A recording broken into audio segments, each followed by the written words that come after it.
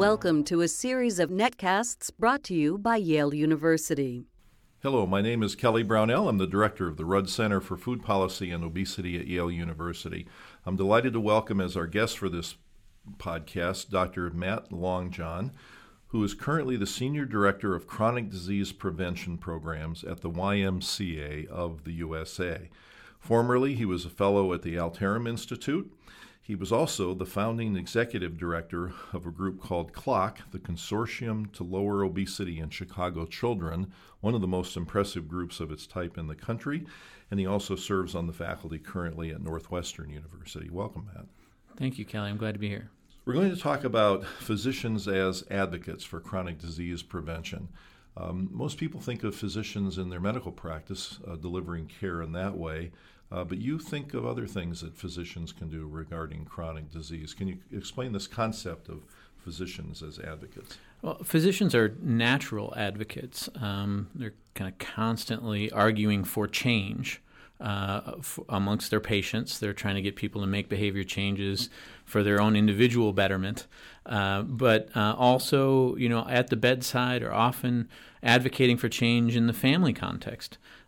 People who are unhealthy, who maybe come into the hospital for a tune-up of one kind or another, often need their physician advocate to be working with their other family members to really make and sustain behavior changes.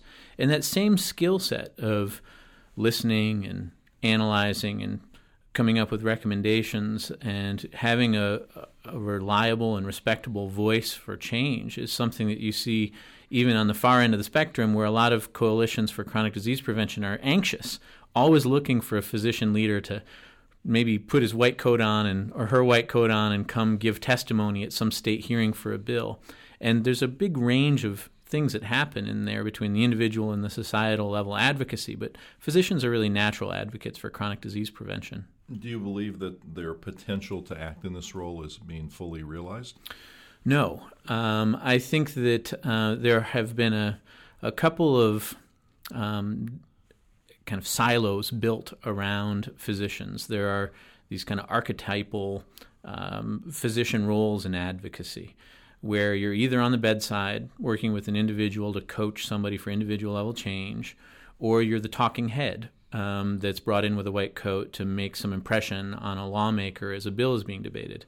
But there's a tremendous amount of kind of gray area in between those things in boardrooms and at institutional level policy change, in terms of thinking about employee benefits.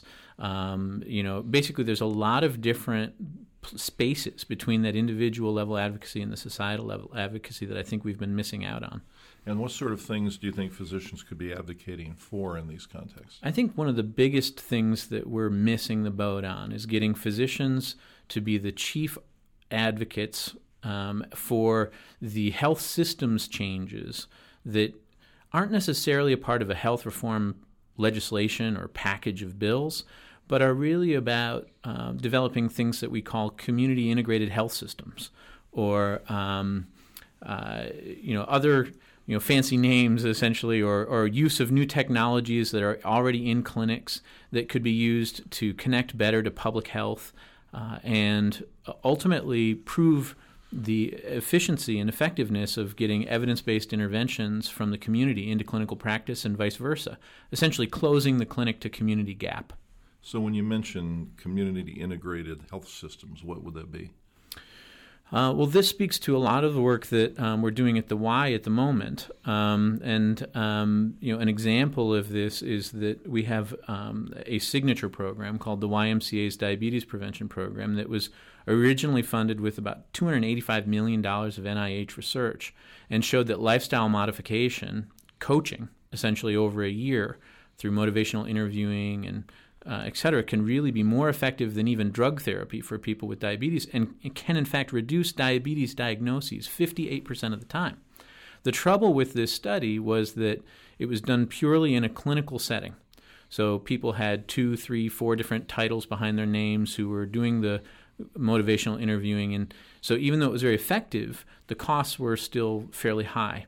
And now what we're seeing, thanks to funding by the CDC and the establishment by Congress of the National Diabetes Prevention Program, are a whole slew of providers, such as the Y, getting into this space where maybe the child care manager or the front desk staff or someone who just loves people and gets trained to be a motivational person for a group of people can be running these evidence-based programs. And what we're seeing is that physicians are the required element here, that physicians need to be able to understand that there are evidence-based solutions that don't have to be run inside the walls of the clinic, and they have to advocate at the institutional level for partnerships with community-based organizations for essentially low-cost, high-quality delivery of health system or health services that if they were run in a hospital wouldn't have this clinic-to-community integration, wouldn't feel or look the same to the patient or the participant, and would be 4 times the cost. So it sounds like you're talking about physicians as being tremendously powerful in this. I mean, powerful in a good way in terms of having an impact. In several ways, they could refer people to such programs and take advantage of them as a resource in their community, but they can also advocate for the existence of such programs or better connections with those programs. Yeah, that's right. I think, in my experience as a physician advocate and working on dozens of state bills and laws and getting regulations changed and all kinds of different things, people always forget that the first thing that physicians, especially hospital-based physicians, have to do is they have to check in with their own government affairs people. And so advocating for institutional policies, whether it's for the creation of these kinds of partnerships or the creation of these kinds of programs, or for, at the other end of the spectrum, endorsing a particular bill by a hospital or a practice. Physicians practice advocacy even within their own institutions, and that's a skill set that has to be kind of buttressed up through medical education. And I think another way that we in the public health space need to recognize physician advocates and their role they can play in making changes for chronic disease prevention. An example of what you're talking about that we've seen in our own experience are pediatricians primarily, who are consultants to school systems or serve on school boards and things like that they have a level of authority and credibility that others may not have. And if they choose to speak out on important policy-related issues, it's surprising how much impact they can have. Yeah, it is. And I think that's the allure of getting a physician to the school board meeting to speak out on something. I think that those kinds of opportunities, those events where advocacy happens in the kind of crucible of policy change in that moment, that's fine and good, and I think we should keep leveraging physicians to do that. But I think that we're missing the boat if we don't think about how, instead of it being just about school lunch, for example, which is a place where physicians are doing a lot of advocacy, or physical education in the school milieu, it's also about thinking about how immunization registries and electronic health records connect to school health records, and how do we monitor the effects of chronic disease on absenteeism, and how do we help schools operate in a way that make them healthy zones that are a part of not just an educational silo, but really integrated with the community.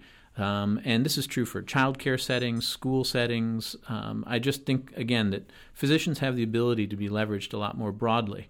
The challenge is that physicians are up against a lot of pressures, whether it's educational debt, whether it's 12-minute visits with patients.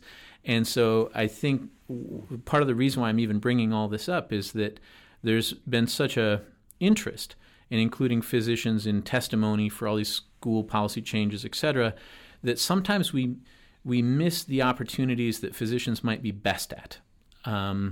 There's often a steep learning curve for them. They might speak about things that they don't fully understand, whether it's a WIC food package change or a school lunch program change, when they don't really know the economics behind it. They can be a reliable voice, but they aren't necessarily steeped in the information that's needed to be a really deep advocate. But if you engage them in how referral systems work with community-based organizations and how community coalitions can use provider groups and healthcare systems to better serve kids who are at risk for or overweight or adults as well, then I think you start seeing where physicians are going to be even better as advocates. Well, you mentioned a few moments ago that this has to become part of the thinking of the medical community, so physicians realize that they have these opportunities and they can become a potentially important voice in the national debate about what to do about chronic diseases, obesity in particular, but that they need more training in this and they need to think about this more along the way while they're learning how to be a physician. Are you seeing any signs that these sort of things are being integrated into a medical curriculum? Yes. 150 years ago, physicians were training each other one-on-one through, kind of an apprentice model. And leaders like, Dr. Virchow in Czechoslovakia or Austria, I think maybe he was, who were really basically pioneers of epidemiology and thinking about how to involve physicians in public health, were natural advocates, and they passed that training down one-to-one. But in the new last 100 years kind of medical education system, advocacy has been essentially eliminated. In the last 10 years, you've seen some movement here. There is a new professionalism charter that really recognizes the role of advocacy in the practice of medicine. The Institute of Medicine, the American Association of Medical Colleges, et cetera, have all recognized that this is a skill set that needs to be redeveloped. And so some now faculty appointments in medical schools have shared advocacy responsibilities. There is some inkling that advocacy is making its way into the academic medical infrastructure, but it's too few and far between in terms of opportunities for docs to really get a lot of training on this. Well, it sounds like a very positive development that people are beginning to think about this, and as more and more physicians get activated to care about these public health issues and about prevention and about chronic diseases in general, that it could really help spear a movement ahead if they can get trained in the right way and get mobilized and be supported for doing it in their professional lives. I agree. There's just this moment right now with health reform, either as a package of bills or as a general movement, that I think really provides that kind of opportunity to connect physician advocates more towards community-based or even policy-led prevention efforts. Good. Well, it'll be interesting to track this as we go forward, but thank you for sharing this information. Absolutely. Thanks. So our guest was Dr. Matt Longjohn, Senior Director of Chronic Disease Prevention Programs at the YMCA of the USA. Please visit our website, www.yaleruddcenter.org. There you'll find a variety of resources on food and food policy issues, including a list of other excellent podcasts that have been recorded as part of the Rudd series. Thank you.